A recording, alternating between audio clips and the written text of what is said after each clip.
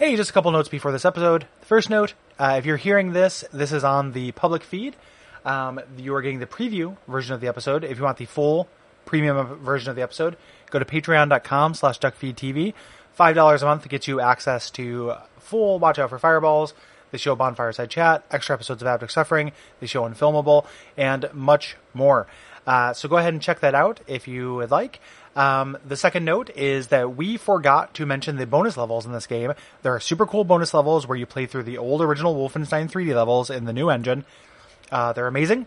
And just totally forgot them. They're not kind of part of the plot content, and it's a long episode, as you'll see. The full episode is a long episode. So we were kind of focused on the plot, but we forgot that. So we do know about them. They're super cool. I love them. And I just wanted to make sure you knew that we knew. So again, if you want to hear that full episode, it's patreon.com/duckfeedtv, and consider supporting us. Thanks.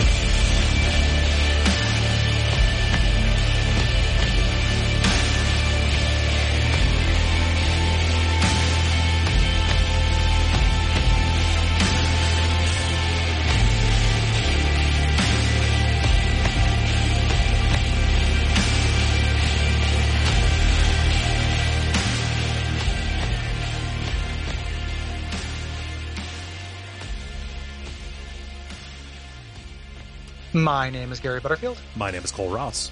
And you're listening to Watch Out for Fireballs. It is a Games Club podcast. And this week we are talking about Wolfenstein, The New Order, which is a first-person shooter developed by Machine Games and published by Bethesda Softworks in 2014. Yeah, and this is our premium episode for August. And this episode was produced by Jack Morris. Thank you, Jack.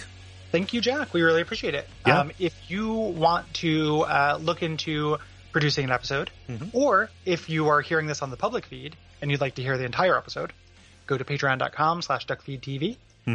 The way this works is once a month we have an episode where we put out a preview that covers generalities, and then the full episode that covers the nitty-gritty of the game is for patrons at $5 a month. Yep. And there are a bunch of those now at this point, including a full premium episode from our puzzle month about Adventures of Lolo. Yeah. So yeah, you get that whole thing for $5. You can subscribe, listen, and unsubscribe. We don't care. Right. It is all okay. But for this month, we're talking about a game that we've been talking about doing for years. Wolfenstein: The New Order. Yeah. My first time playing it. So double thanks to Jack for getting me off my ass. Basically, since it came out, since you played it, Gary, I knew that we would eventually be covering it. So there's got to be a word for that, like Watch Out for Fireballs Purgatory. Yes. Where something like I've been holding off a Metal Gear 5 replay for like a while, where I've been like, I want to play that, but man, Yeah. Same thing with Revengeance. I'm like, I would like to play that, but it's like it's we're gonna do it for the on show deck someday. or something, or it's earmarked. Yeah. I would hate to play it and then just end up doing it. I mean, I guess like depending on what the turnaround was, I wouldn't necessarily have to revisit it. Right. Yeah. But it's this game is definitely one of those. So I was looking, I was very happy to have an excuse to revisit it, especially with Youngblood coming out, which is on my radar to play with my co-op buddy. Yeah. Arcane Studios, baby. Youngblood looks great. Did Arcane develop that? Yeah, it's a collaboration. Gotcha. Okay. So it's kind of like a co-op 0451 Wolfenstein. God damn. Yeah, it got some kind of mediocre reviews, but it's one of those things where all of the reviews I've read, like the things people are complaining about, I'm like, no, that's actually good. Right. You're complaining about good things. Yeah. For the most part, there's some valid complaints in that. But, so this is a soft reboot of the series. Like everyone knows Wolfenstein, right? This is picking up actually in continuity, which is crazy, related to Return to Castle Wolfenstein and the Wolfenstein games that came out in 2009 that you definitely forgot about. Yeah. And even if you hadn't forgotten about, in the face of these new ones, you definitely forgot about. Yeah, Wolfenstein 2009 is an interesting game. I don't know that it's especially great, but it is, I think, maybe too good to be orphaned like this. Yeah. Yeah. I've read about it a lot. Noah Caldwell-Gervais, who is my favorite YouTube game critic, did a Wolfenstein series retrospective that does the whole series, and talked about that. Yeah. And it definitely sounded interesting. It looked a little drab, so it might be a little bit harder to go back to. Yeah. After this, because this is anything but drab, as we'll discuss. Right. But it's always been kind of on my radar. Yes. Again, because this is Wolfenstein, you play as William J. B.J. Blazkowicz, the grandfather of Commander Keen, and I think the great-great-grandfather of the Doom guy. Yeah. He's an American soldier who is tasked with fighting Nazis wherever and whenever they show up.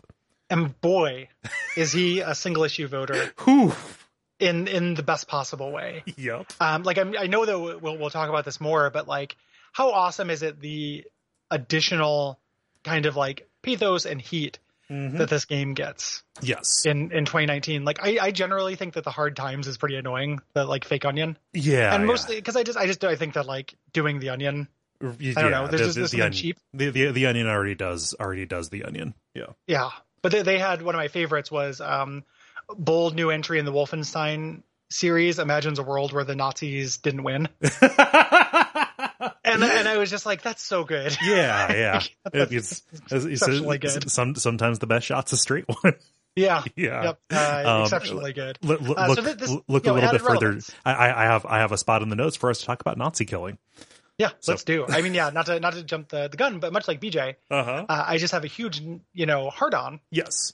For killing Nazis. And that is such a contextual shift in myself as a gamer American, where I was with all of the middle-brow critics rolling my eyes at the reviews that started, "It's always fun to kill Nazis." And I was I'm sick of this. Yeah. Who cares about those dinosaurs from the past? Right. No, it's kind of it's always fun to kill Nazis, and isn't bacon good? Random lol. Turns out both of those things are true. One of them just leads to at least a more just digital world. Yeah. Yep. And also, bacon's delicious. Yeah. I'm not going to put it on a t-shirt. Yeah. But it's not like it doesn't taste good. So, killing Nazis is great. Yeah. Make this game the Klan. Yeah. Give me all these, healthy murder simulator. Yeah. I will never not be okay hating hate. Call me intolerant if you want. I don't care. That's not in good faith. Yeah. Exactly. Right. So this the kind of hook of this is it takes place in this alternate history where the various Germanys of the world, united, Nazi and other, got a hold of advanced technology and won the war. Right. In 1946. Right. So BJ, he's in a coma for 14 years, and he wakes up in 1960 in this world that is ruled by the technologically advanced Third Reich. Again, so things have massively advanced because of all that stuff all those secrets that they uncovered, and just generally valuing technology over human life. And BJ, he's enough of this, and he gets together with the resistance to take it all down. Mm-hmm. And this is a trilogy, basically with Youngblood, I believe, is kind of an interpol. Right. So planned to be an actual trilogy that tells the story, because this ends kind of definitively, but the sequel to this ends on a bit of a cliffhanger. And they're telling they want to tell the story of this alternate world. Yes. Like Amazon's Man in the High Castle, except for people have watched it or played it. So isn't it weird that Amazon Prime Video, all the stuff that is available on that, the majority of people who are online get it for free, and we still haven't watched that. There's stuff that have broken through. Now that I've watched Fleabag, I'm it's like I've poked into the Amazonaverse, the Primeverse, and I'm so close to being well, perhaps this wonderful Miss Maisel does have something to say, and I can stop walking around being what the fuck's a Miss Maisel? You can't joke about that, because people come at you on Twitter. Yeah. Yeah. It's actually good. And it's well, okay. Yeah. No, the joke I was making was agnostic to its quality. Yes. It was A/B disagreement. I'm not saying it's not good. Right. I'm just saying I know more people who have seen a UFO than have seen it. That's all I'm saying. So it doesn't mean that's not good. But it's similar to the Philip K. Dick story, and that series. It imagines a world run by the Nazis. This is a little bit different because it is incredibly pulpy. You do have Yes. the crazy technology. There's not so much of the occult stuff in this. That's more in the new DLC. blood. Yes. Yeah, and it's pulpy is an interesting way to put this because we're going to spend a lot of time talking about the tone of this, which is, I think, like the most narrow tightrope walked in games. Yeah. Right? Like this is amazing. Yeah. Like what this pulls off and the kind of like if you've never played it, we're gonna describe things in this episode that are gonna seem outlandish, and you're just going to have to believe us when we say no, it actually kind of lands it. It's like yes, you take out a concentration camp and a mech, but it's awesome and not. It's like the most respectful, like destroying and liberating a concentration camp and a mech that I can imagine, or I couldn't imagine before this. Yeah, like I could not imagine that having the solemn, dignified, triumphant, like cocktail of emotions that it does in this game, and it actually does it. So there are a lot of like I have not figured it out. Like I'm not purporting to know the secret to it. Like talk about some of those aspects and try to kind of guess how it pulls that off. But it is Wolfenstein's underscore trick to the extreme. It is, I do not know how to describe how they managed to be so pitch perfect with it either. It is unexpected that something so unsubtle on its face could be so deft. Yes. Yeah. There are words that you would associate with media that respectfully handles the Holocaust. Right. And those words would be like subtle, like restrained, dignified, things like that. None of which describe this game, which is this game and the sequel are maximalist games. Yes. In a way that show very little restraint. It's not Bayonetta. Right. It's not Bayonetta. Like there is absolutely like over the top rule of cool stuff in this. Yeah, tons of it. Yeah. And it still pulls it off. Right. And it's interesting to see it happen. Just before we totally move on from that, to get the all the Nazi killing. Yeah. Stuff out of the way, right? Like just to kind of touch on that. And there will be people who listen to this who roll their eyes, and this is a great metric to decide whether you think you want to hear the whole episode on Patreon, right? Like if you're listening to this, you're like, I can't believe they're going to go on about Nazis. Nazis don't exist. The white supremacists today have no connection to Nazis, etc. Then our Patreon probably not for you. Not in a bad way. Just, you're not going to like what you find there, most likely. For us and for people of similar sensibilities, this is an extremely cathartic game. Because we get to see in real life naked examples of white supremacy in a way that either we did not see before or that did not exist before. And the practical difference doesn't matter for these purposes, right? Right. So lest anybody pop in with it's always been bad, like from the bushes, like we know. Yes. But regardless of which, Cole and I are of similar sensitivities, of similar ages, and living in this moment in the same way, where it now feels immensely frustrating to see these examples of things that we thought as people we may have moved beyond. Yes. We did not. No. The timing on that is really weird because this came out in 2014. Again, it has always been bad. They even make that point in the game in one of the pathways. Yeah. This came out in 2014 before talking about before talking about Nazism as a threat, white supremacy as a threat was even in like a thing we needed to think about. And this is a weird case where 5 years on, this has only, I think, aged well in terms of being a cathartic experience. He's gotten more relevant. Yes. You know, and so what I want to do for anybody who might be rolling their eyes at this, because I roll my eyes at that too, especially if somebody sounds like they're being a tough guy, like, oh, I'll punch every Nazi I see. Like, no, probably not. You haven't punched anybody in your life. I know I haven't. Yeah. And I'm absolutely not saying like go out and, find somebody who has a Trump sign and hurt them. In a video game, though, there is, and in other media, there is almost there is no less morally complicated violence that can happen than against a white supremacist or a Nazi. That has any relation to the real world. Yes. So like having that kind of secret spice, like even if you are somebody who doesn't buy that there is a rise in white supremacy in the world, like first of all, wake up. Yes. But if you don't buy that, at the very least, this is trucking with concepts that are real and present dangers to people who exist now. That has a lasting legacy. That has a legacy that still impacts the world in a way that Final Fantasy V does not. Right. Like in Final Fantasy V, you are talking, it's the void and death. It's these metaphysical concepts that are extremely hard to relate to real life without many degrees of separation. Yeah. Right. Here, though, like we've all seen Apt Pupil.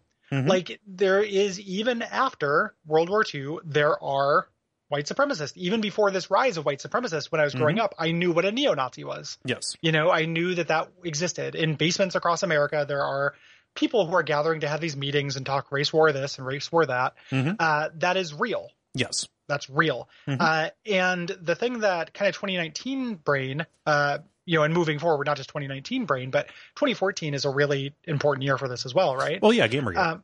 Gamergate, the kind of radically, you know, the public radicalization of kind of gamers, young white men, young white men, who are almost universally gamers. Yes, you know, who are almost universally gamers. And again, squares and rectangles, right? Before you say I'm saying all gamers. Nope. Remind you that we do a Games Club podcast. I am Gary Butterfield. Like I've been doing this for 8 years. Reminder. I play a lot of video games. But the thing that this 2019 brain has done is one, show how prevalent this was. Even if it was prevalent before, it's very, you know, if people are marching in the streets, right? And I say this, I mean, this is the 1 year anniversary. We're recording this on the 2-year anniversary of the death of Heather Heyer of the Charlottesville massacre, which was, you know, absolutely horrific.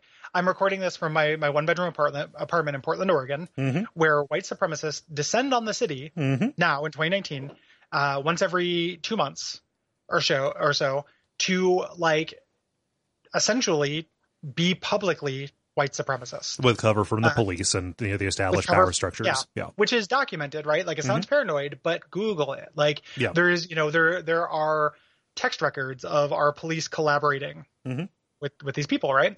So like, not only does 2019 brain show the existence of this, but also the danger. Like if you didn't bring up, you know, Heather Heyer, I was going to, right? Like people have died. People have died. People will continue to die. People just died a little bit over a week ago. Yes. You know, we were recording this a little bit more than a week out from the shooting in El Paso, which was explicitly targeting, Hispanic people, under the guise of the Great Replacement theory, or motivated by the Great Replacement theory, which extends back at least as far as, you know, Nazi Germany and is an anti-Semitic trope at its heart.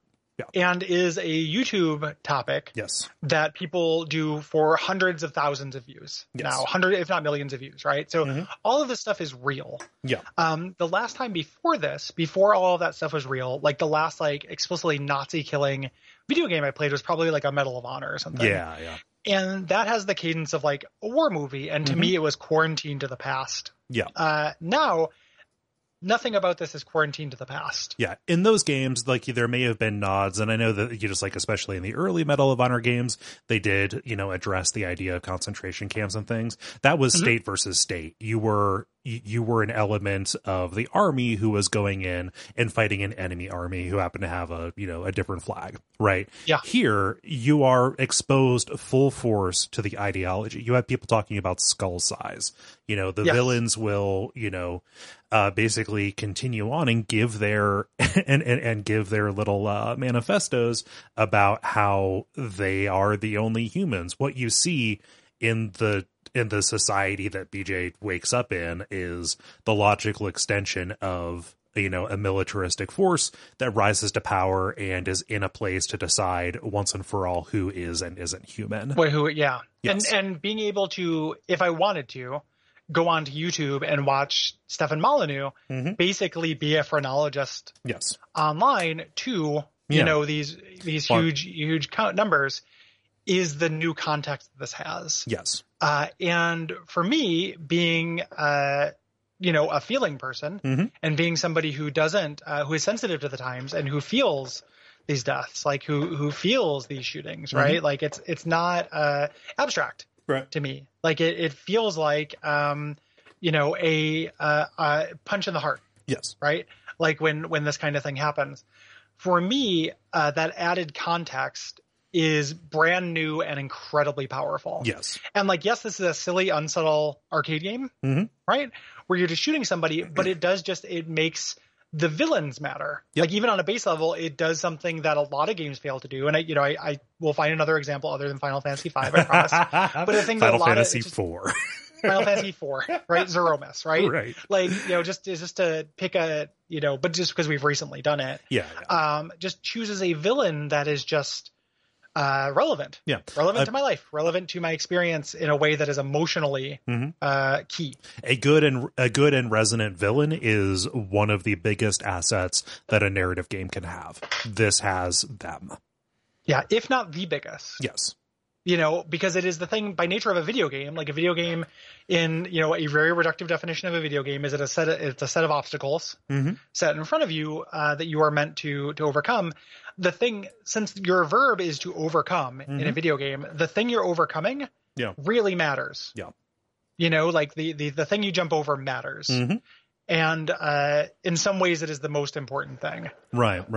So playing this, again, was a cathartic experience. And lest anybody misunderstand me, not advocating that somebody do this in real life. I do not spare tears for a white supremacist who gets punched at a rally or whatever. Yeah. There was a good tweet recently. I'm sorry that I don't have it up, so I can't cite it. But any sympathy that you extend to a fascist is a waste and an insult to everybody that they have hurt or will hurt. Yeah. But playing this was extremely cathartic insofar as it was there was no sense of reservation about how good it felt to engage with the shooting in this. Does that make me, does that sound psychopathic laid out just saying it free of context? Yeah. But in the context, kind of though, it sounds psychopathic if you are, most games have shooting at them. Yeah, it sounds like a lot of people we play through most games. Most people play through most games, not everyone, without questioning the shooting. Yes. In it, questioning the violence in it. This gives you a pass not to. Yes. Like, even though most of the time I wouldn't, I play Doom without thinking about the shooting. Yeah. I play a lot of games without thinking about the shooting. I play XCOM without thinking about the shooting. I play Shadowrun without thinking of the shooting. I don't think about the shooting a lot of the times. This gives you a pass to. Yeah. If you decide to think about it, you're only going to come out ahead because these are unquestionable real evils. The people. And they do things to humanize some of them. Right? Like some of them have talk about what they're going to do after work and everything. And one of the messages of the game that gives you a greater pass is that these people who are cogs in the machine are doing so much harm. Yes. That it is, they gotta go. At some point, we talked about this a lot when we talked about politics in general. The switch from a context-free stance that all violence is bad. Yes. To some people gotta go.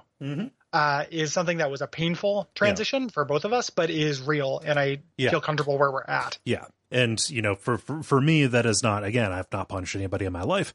Probably not going to do it unless I'm called to.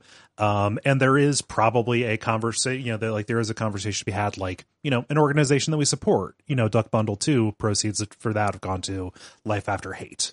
Which provides a support structure and finds specific people to help deprogram them. They are a resource for people who are involved in hate organizations to go to. What I don't want people to hear is for us to say, oh, generally as a blanket stance, nobody is able to repent. Nobody can get better, because part of believing in rehabilitation and part of believing that all of this is a process, that growth is a process, is that you have to leave room for people to grow. Yeah. However, speaking in the abstract, I do not have to shed a tear for somebody who is unrepentant. No. And it is not for me to decide who is and is not repentant. You can support the idea of rehabilitation without crying over, the fictional Nazis that you're killing. Yeah, in the game, it's not for you to decide. Yeah. But in the game, in the fiction, none of these people are repentant. Right. Yes. It's not like, whoa, maybe some of these characters are actually innocent. We just don't know. Right. Right. The video game presents them as, they were written. They don't exist. They were written in as a way. Yeah. And one of the things I really like about the series and its deft handling is in the sequel, which I'm sure we'll get to eventually. Yeah. There is a character who was born, even in this game, actually, there's a character who was born a Nazi who does repent. Like it actually does show that. Yes. As a possibility Yeah. of this. And it's something we both firmly believe in real life. And that plays into like, a wider like kind of discussion about cancel culture and all of that jazz, which we, this is a podcast about video games. The, so it doesn't, it doesn't necessarily have a place here, but this, I think, I'm not going to shed any tears. I am way into the feeling of who you are killing in this game. I took a lot of pleasure in every death, and I don't feel bad about it. Yeah, because some people got to go, and this is has a real life corollary.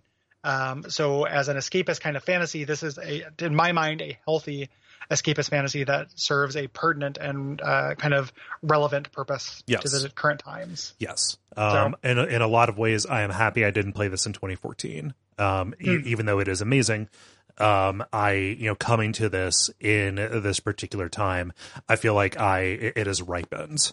I feel it feels a little bit more like I have. I got more emotional appreciation out of this, not just the violence, but the overall presentation and the general triumph that you have against these people, than I would have 5 years ago. Yeah. When this would have felt more fantastical to me, when it would have felt, when it would have felt like it was separate of context. Yeah. Yeah. It's aged well. Yeah. Which is interesting because the skeleton it hangs on is very much like stage set piece, stealth until it isn't shooter, like cinematic corridor shooter, basically. Like this is the nuts and bolts of this are pretty standard. Yes.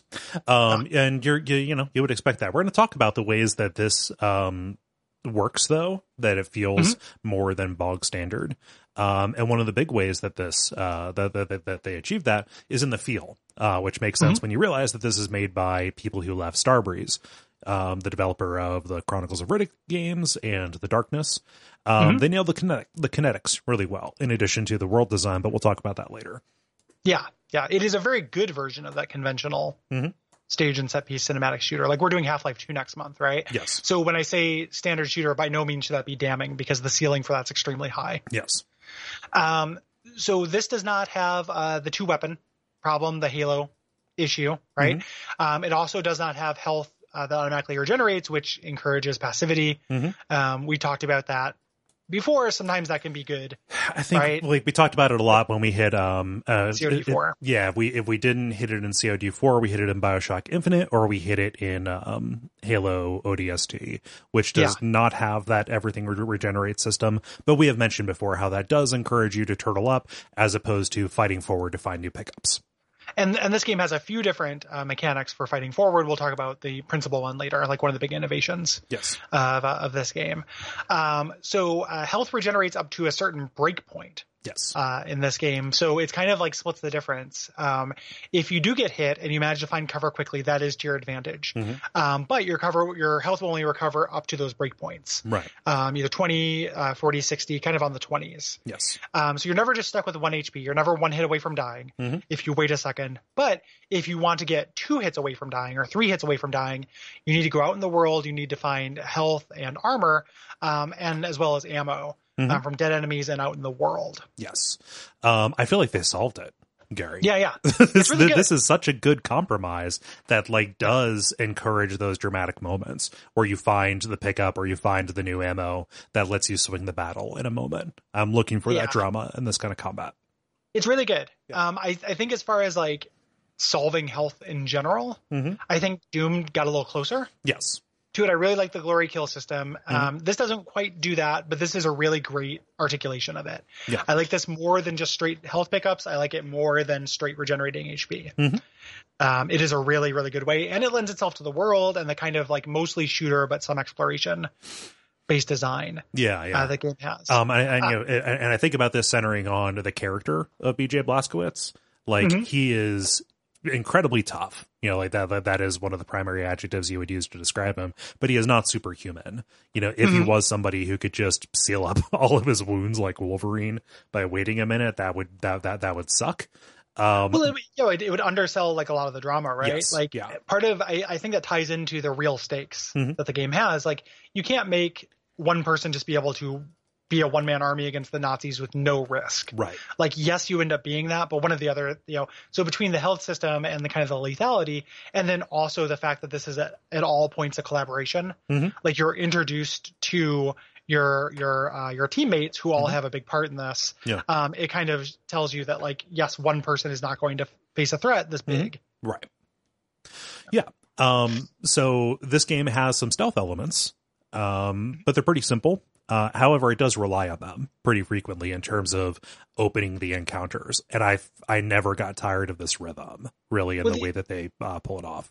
The thing they do, and this, I'm sure this is jumping to a forward point, but I'm going to take it anyway, is that the game presents you with a choice. And I didn't notice this until this playthrough, or the second playthrough. Many times presents you with a binary choice, which is you get into an area. There's a system where there are commanders who will radio reinforcements. These encourage stealth because if you take them out first, then you just have a handful of Nazis to deal with, no reinforcements. But oftentimes in the vestibule of these areas, there are also enough health pickups to go into overcharge. Right. This game has this overcharge system where any health above 100 will slowly drain, but you can go quite a bit over your max. So at that point, the game is telling you, which way do you want to take this? If you like the stealth, if you're engaging with the stealth, if you're good at the stealth, if you want to play the stealth, you can do that. You can go in with your comparably fragile Beej and go through and kill the commander and then take out the Nazis.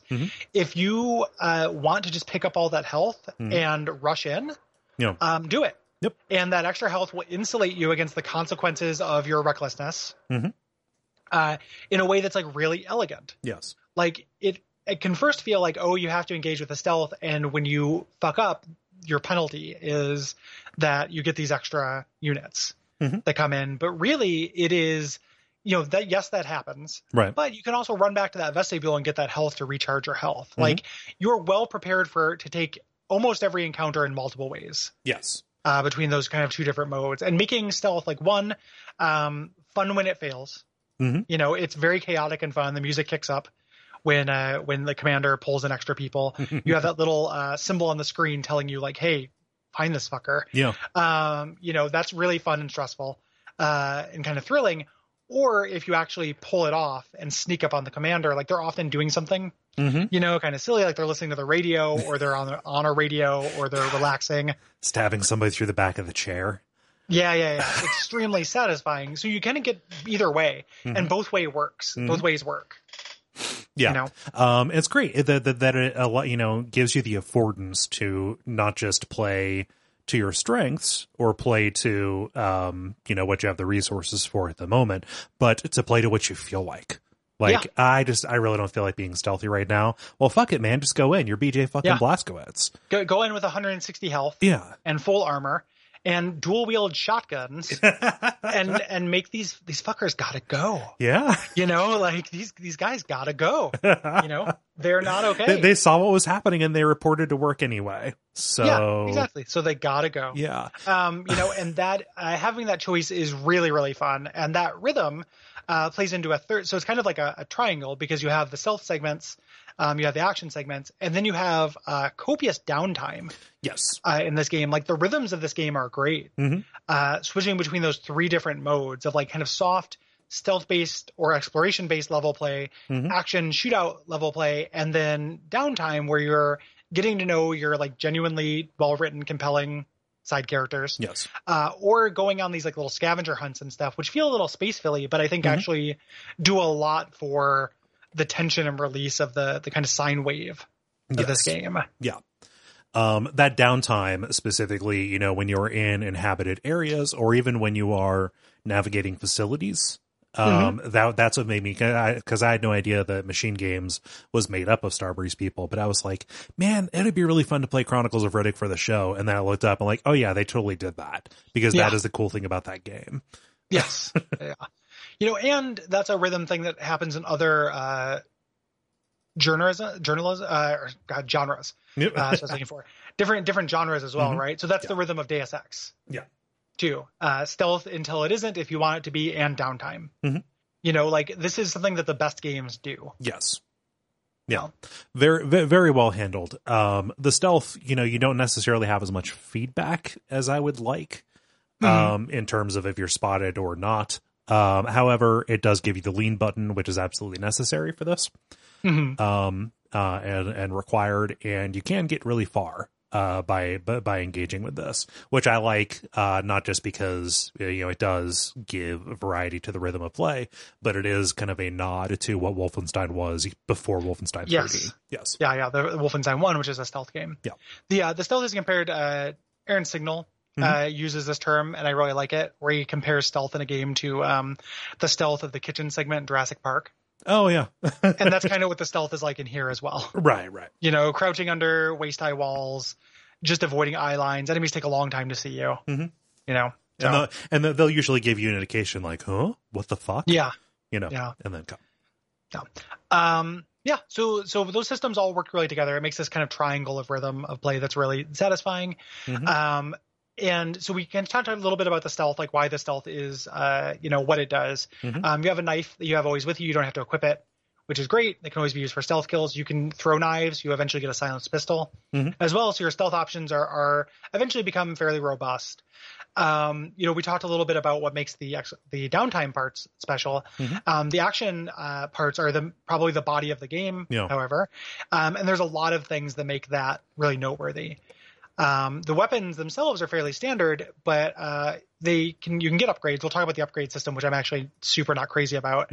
But you can dual wield everything. Yes. And boy, is that fun. Yep. Dual wielding auto shotguns or dual wielding lasers is extremely fun. It is so ridiculous. Yeah. Yep.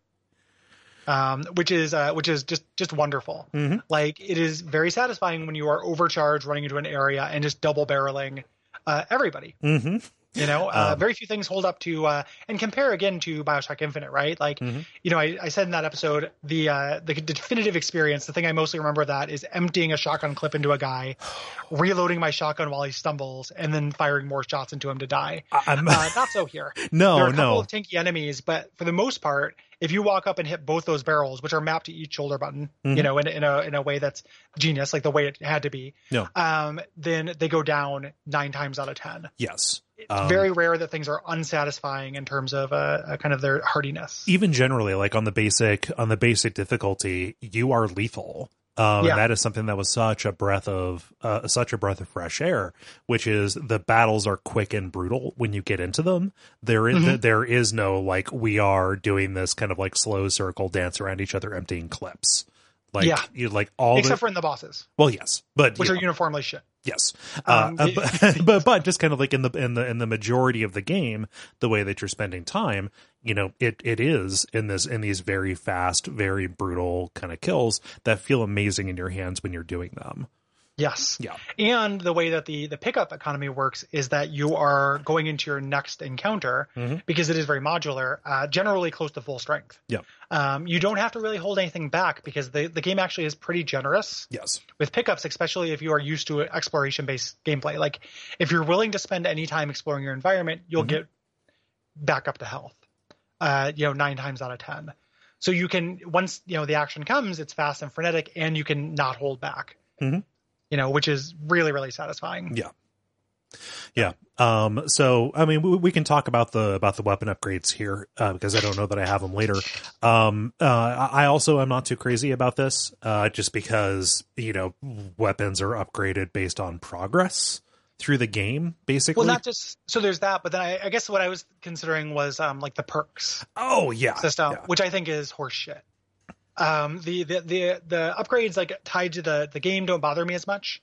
Like, as you get further, like, my laser, my signature weapon gets cooler. Yeah. But they like perform 3 stealth kills, using a non-silenced weapon. Yeah. Kind of shit to get those perks. Like, miss me with that so hard. Like, that is going to be a game design thing that is going to age so poorly.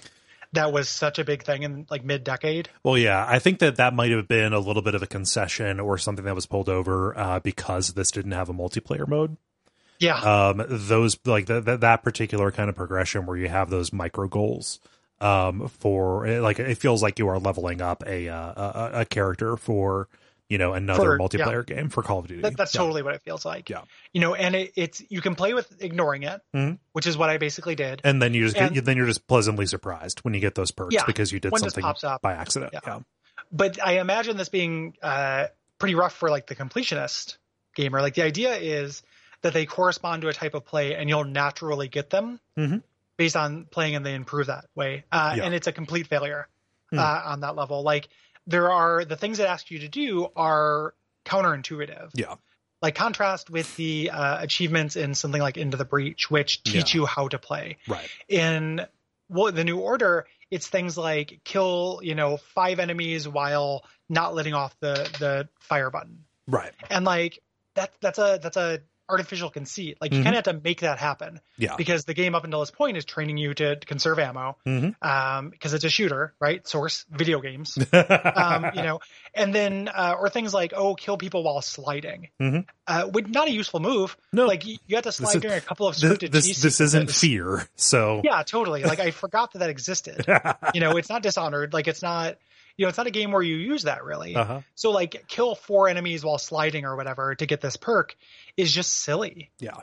They encourage it's not telling you how to play. It's encouraging you to play in a non-intuitive way to get these perks that are also frankly underwhelming. Yeah. And it just feels so grafted on. Yeah. Like I forgot that between plays, I totally forgot that it existed. And then in this time, like when the tutorial came up, I'm like, oh yeah. And then I was like flipping through them. I'm like, I'm not going to do any of this. Like I'm literally not going to engage with the system at all. Yeah. I didn't the first time. And I'm not going to do it this time and I'll be fine. None of them seemed especially overpowered or strictly necessary, which is nice. So. Yeah. It is good that it is optional. Yeah. It's just, I can imagine the achievement hunting gamer, like playing this and just being like, oh, I got to grind out a few more grenade kills where I kill somebody by throwing a grenade around a corner, like to get a little ding, like feel good sound. Yeah. That's a bummer. And to contrast that model, consider how much praise we heaped on this game for bending to you and your preference in terms of how to approach these, to have a system that requires you to bend to it.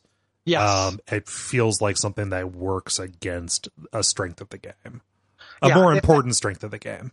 Yeah, it's optional, but largely superfluous and shitty. Yes. And that's, again, my experience. Like, I don't think it really works. If you had a lot of fun hunting those down, I would never take that away from you. I found it to be superfluous. Yeah, I looked at that and I was like, oh, those would be cool to get by accident, but I in no way decided to modify my tactics because I didn't feel like spending that much time in the menu, honestly. Yeah, well, that too, yeah. Like near the end of the game, I think I had like 4. Like I got out of 16. Like I did not get very many of them. Maybe more than 16, but I think I only got like 4 or 5. Yeah. I did not get very many of them. When talking about the weapon upgrades, just when you reach a certain level and, pick up a certain thing, you get, additional firing modes for different weapons. We can talk about those when we find them for the first time. The biggest deal for that is the unique weapon for the game, which is the laser Kraftwerk, your laser gun. This starts out as a cutting tool that lets you cut through particular barriers. First chain link fences, and then just a little bit thicker metal, like marginally thicker metal. But over the course of the game, it goes from being very situational and just kind of a pain to use because of its limited energy capacity to basically being the railgun from Quake 3.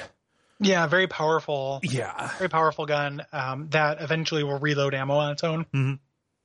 And I love, shooters all have like a signature weapon, or a lot of times they do, right? Yeah. So like gravity gun, portal gun, when eventually someday we'll do Prey, the goo gun.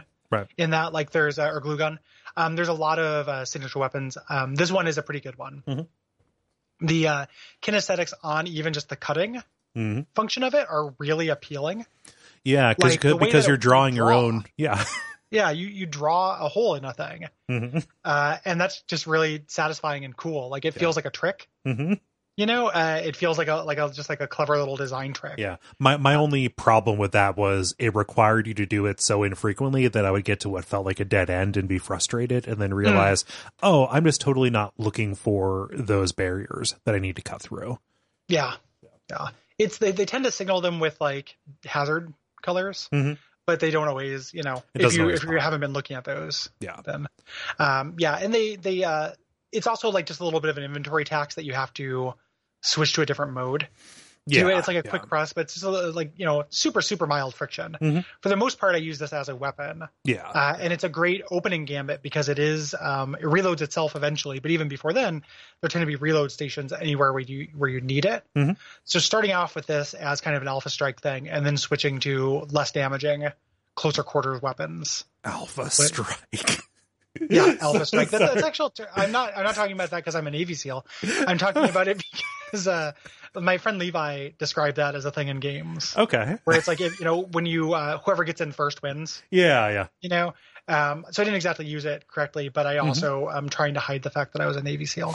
Oh, okay. So I'm kind of torn between those two things. Like I don't. Basically, because of the government, I can't tell everybody. Right. No, that I was a Navy you've SEAL already said too much. Yeah, it was more of a Navy sea lion or a Navy walrus. Like quite honestly, it was a lot of like sunning myself on a beach and making like honking noises to support the troops. I was kind of like the Bob Hope of Navy SEALs. Yeah, you're a mascot, really. Yeah, like, they send in this clown seal. They say, here comes the nurse shark. And just to go save, and perhaps mildly amuse all of our fighting men with, anecdotes about Metroid Prime, until I put them into a rage and then they go and kill our enemies, thinking that they also think that about Metroid Prime. Mm-hmm.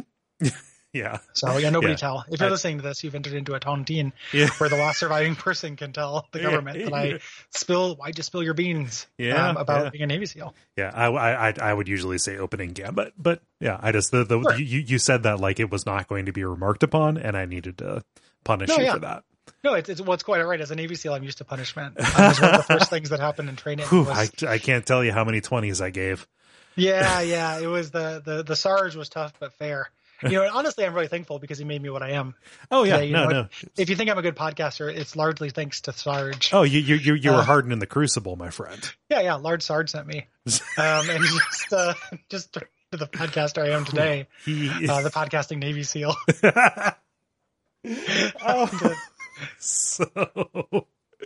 Want to talk about the aesthetics in the world? Yes, very much so. Because this is ultimately like if this were a wireframe game, if this were about fighting aliens, right, no one would talk about it. Like it would still be a fun popcorn game, but it would be like this B- that like everyone forgot about pretty quickly. Yeah, I think, but it's not because one of the ways that, and this is all ties into how they accomplish that tightrope you were talking about. One of the just real quick things I want to give like an absolute shout out to. And I've talked about this in other games as well, kind of given this applet to. This is one of the best. This gets the Life is Strange, Memorial Award for voice acting. Yep. The voice acting and character performances, specifically on BJ, are incredible. Yeah. Like he carries this so well. In a really, you just wouldn't expect this. Who is this? Steve Bloom? Something like that?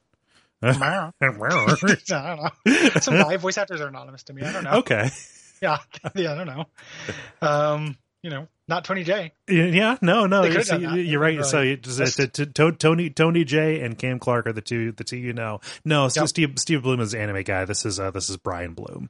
Okay. Yes. He does an incredible job. Yes. Of selling just an immense amount of pathos in this character that shouldn't work. Right. When they talked about, so in the development of this, the studio generally is more comfortable with anti-heroes. They, and Bethesda was pretty much like, yeah, we would really rather you play this kind of straight.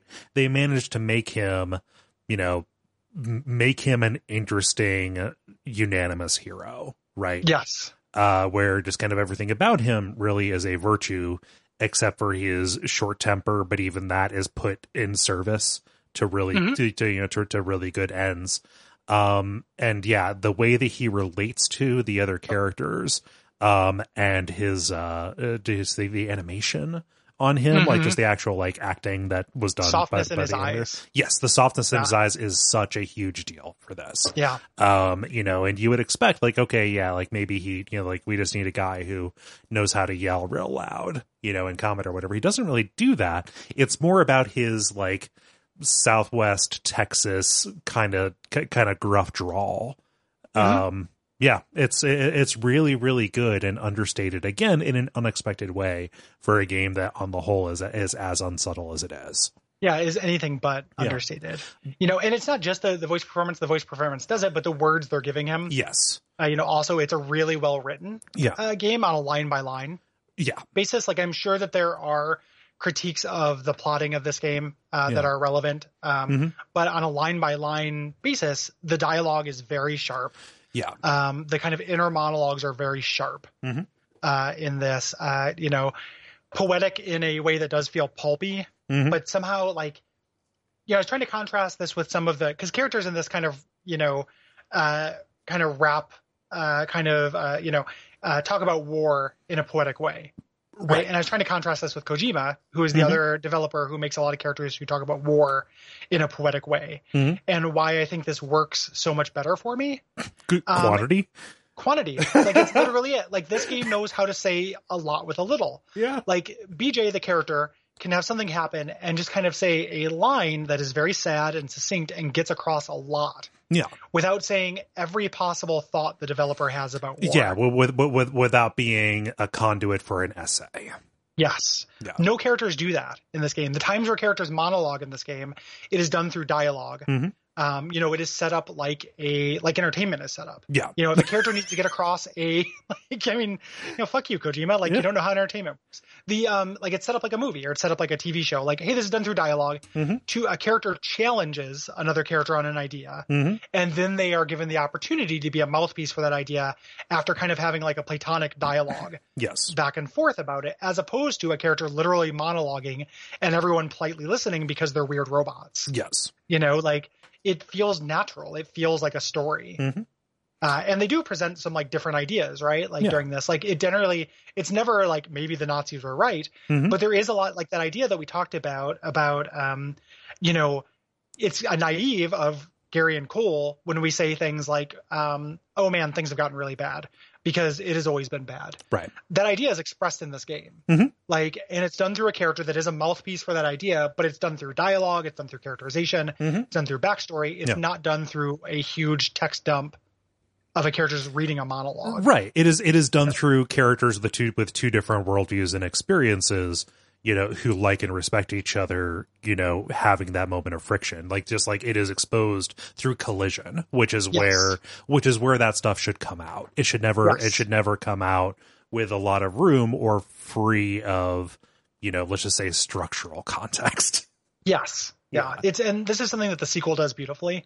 Like the sequel to this game, which I hope you played sometime, Cole. Like it'll probably be a couple of years before we hit it. But right. No, I have a lot of appetite left for this. Yeah. So it's similarly short, and it is. I think that overall, like this is maybe a better shooter than that game, but that game has like set pieces and story stuff, all that stuff that you love. Yeah. Is done really well in the sequel as well. That kind of thing, you know, to frame this positively, not just in contrast to how bad it can be done, even for other games that do that express ideas through dialogue and express games like a story expresses, ideas. This is a great articulation of it. Yes. Characters are well sketched, beautifully performed, represent interesting and, you know, ideas that I have a lot of compassion for and I have a lot of understanding for, you know, and it does a good job of exploring different attitudes that can happen in this scenario. Yes. You know, like there is the character that used to be a Nazi who reformed, you know, that is represented. Yeah. You know, your allies are presented incredibly humanely. And humanity, or just, you know, a general humaneness, is a huge value that I have in any kind of work, especially one that is dealing with, you know, ideas as important as this, social constructs as important as this does. You know, I want to talk just a little bit about BJ himself, just a little bit more, because we got that. It is tremendous that BJ is empowering without being toxically masculine. Let me pause there, because that sounds like we're being parodies of ourselves. Consider all the ways that this could go wrong, where you could say, my name's BJ Blazkowicz and I fuck and I kill. You could be Duke Nukem. Yeah. You know, and this is not Duke Nukem. Like, BJ in this game is immensely vulnerable and damaged. Yes. Like, you know, and not to the degree, like, it's not Hellblade. Right.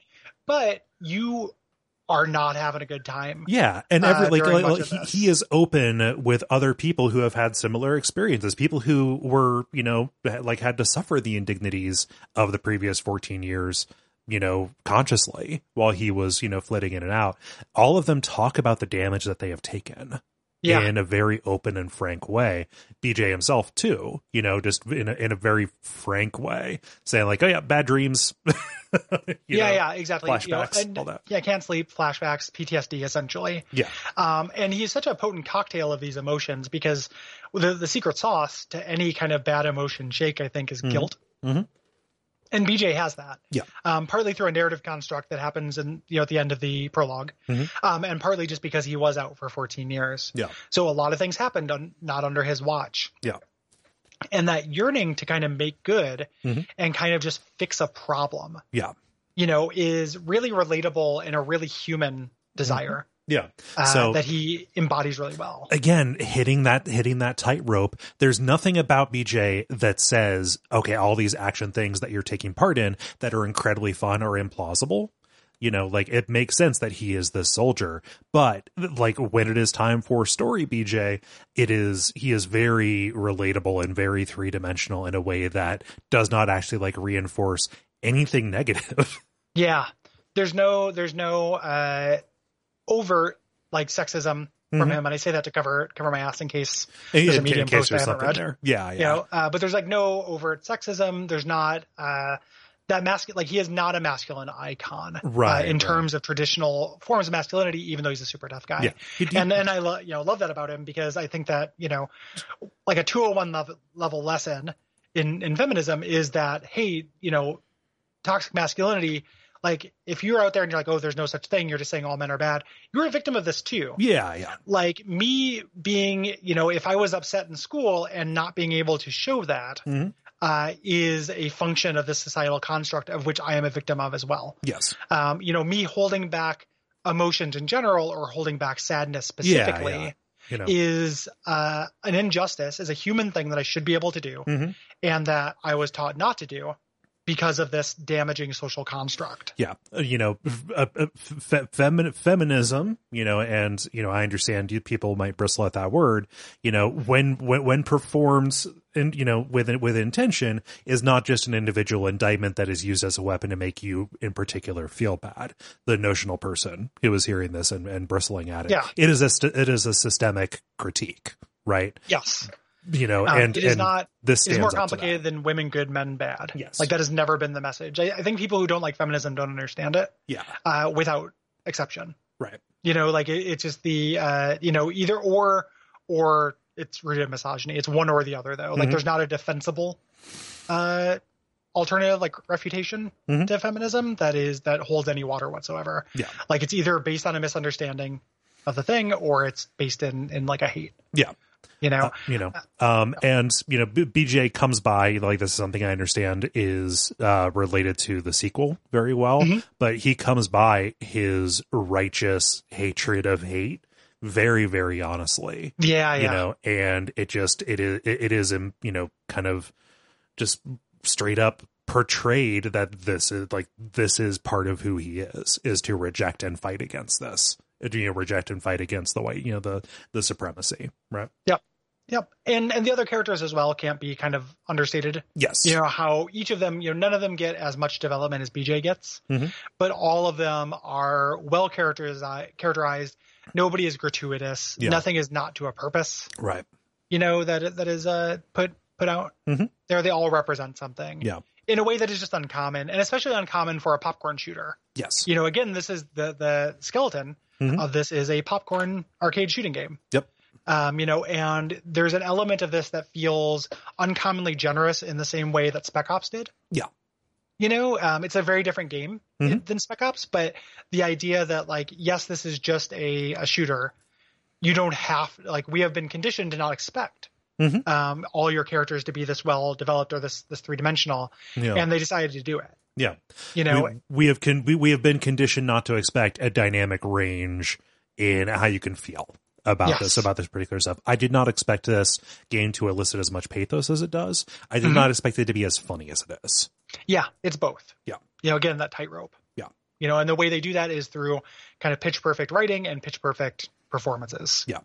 In relation to this, at the very least. Yeah. The world design itself is actually incredible on its own, not just the level design, but just kind of this alternate history. Yeah. The way that levels communicate what this world would look like, down to little, so architectural details, world building details, like what happened in Africa, what happened to England, what happened to these different allies, what happened to America, etc. Yeah. They get into more of that in the sequel. Which takes place in America. There's also newspaper clippings that are presented really smartly, kind of non-chronologically. Yeah. In your base, your characters are clipping these. So you can kind of keep an eye on the times. And these are actually good video game ephemera. These are interesting to read as little snapshots of alternate history. And were consistently really interesting.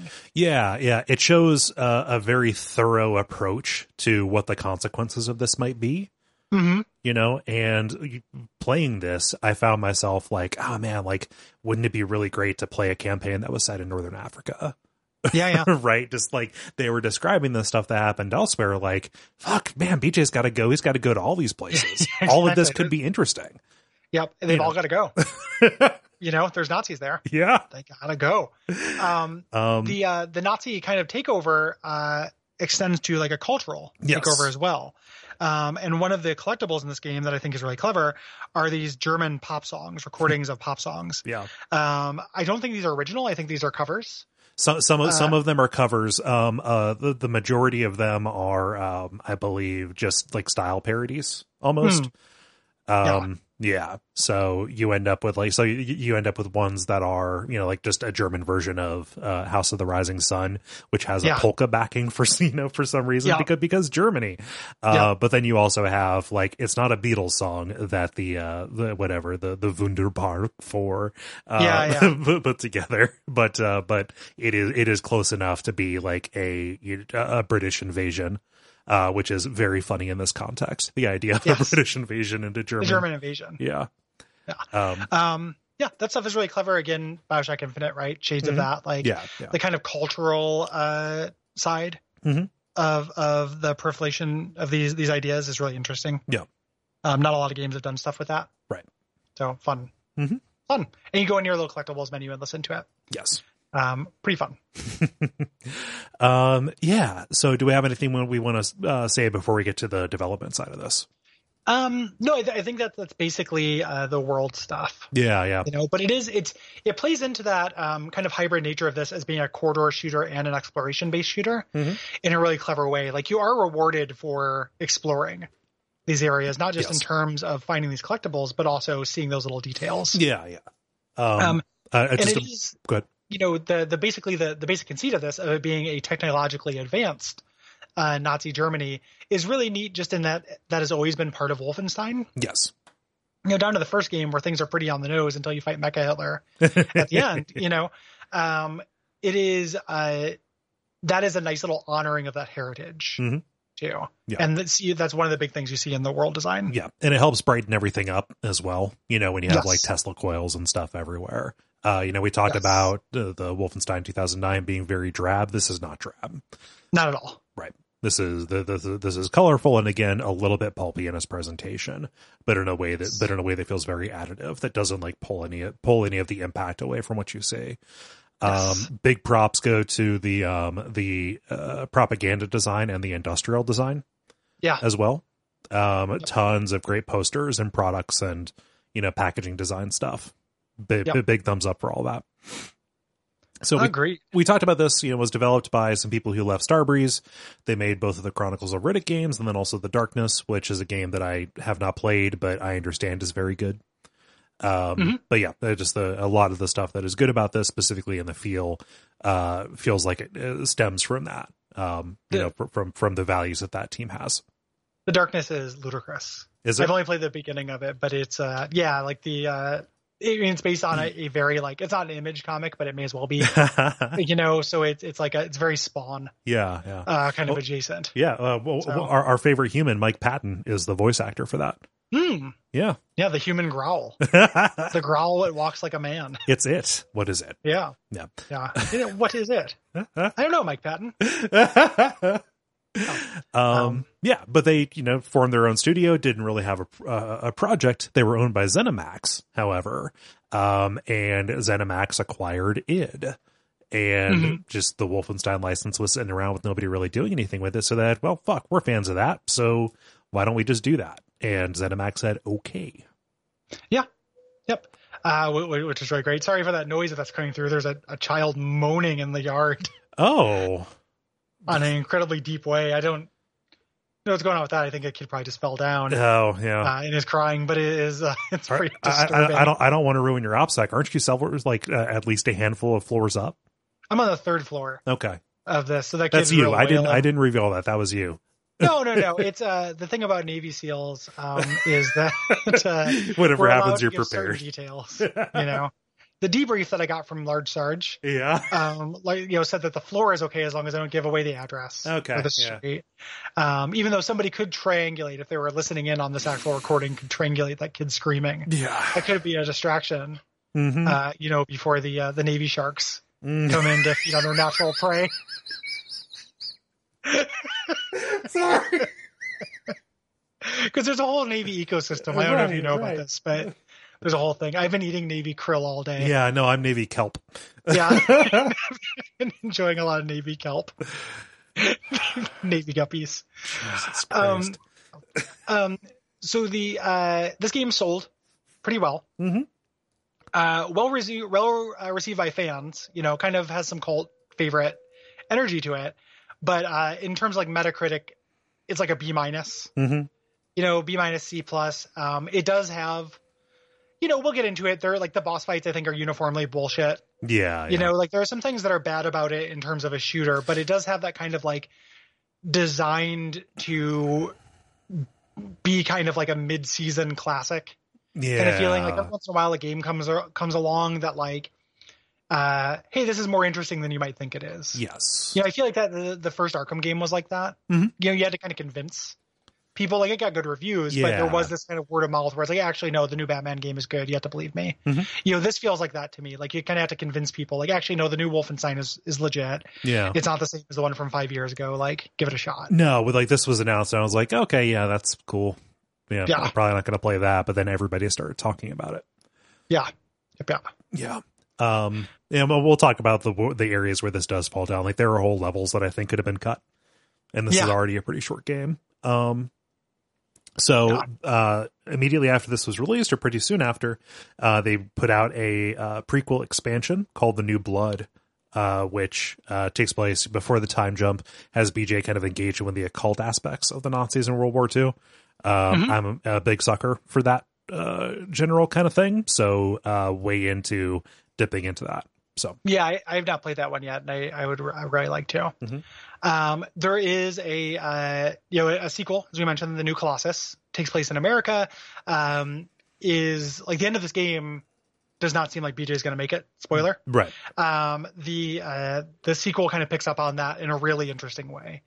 The sequel is kind of a wider variance, I think, bigger swings, which means higher highs and lower lows. There are things that don't work about it, but it is more audacious while still kind of barely threading this needle. It also has one of the probably at least top 10 scenes in video games ever. That they do that I don't want to spoil, but people who have played it or are listening know what I'm talking about. And it is just phenomenal. Nice. When you eventually play it, we should do a dispatch on it, just, or a Duckfeed Presents, just talking about that scene, because it will be a long wait for the 2 years or whatever until we get to it for the show. Until we can gush about it. Yeah. Yeah, no, I'm hungry, man. Because of family stuff, I had to mainline this over the course of 24 hours. I still have an appetite. So, yeah, good stuff. We talked about the interquel, Youngbloods, which I'm looking forward to playing. It is a co-op game, and you play as BJ's twin daughters. And there's a third entry to the series, which I think is wrapping it up, that's being developed, which I'm very, very interested in, because it does all seem to build towards something. Yeah. So let's get into it. Yeah, let's do it. So this is the end of the free portion of the episode. If you're listening to this, please consider going to Patreon to hear the rest of it. We talked a lot in generalities there about how this works. Hear the full episode to have us get into the details. And as mentioned earlier, we do not mind if you dip in and out. That's by design. So if $5 seems like a lot, we're not here to tell you what $5 is worth to you. Throw it in, listen to the episodes, and then stop. Doesn't hurt our feelings. No.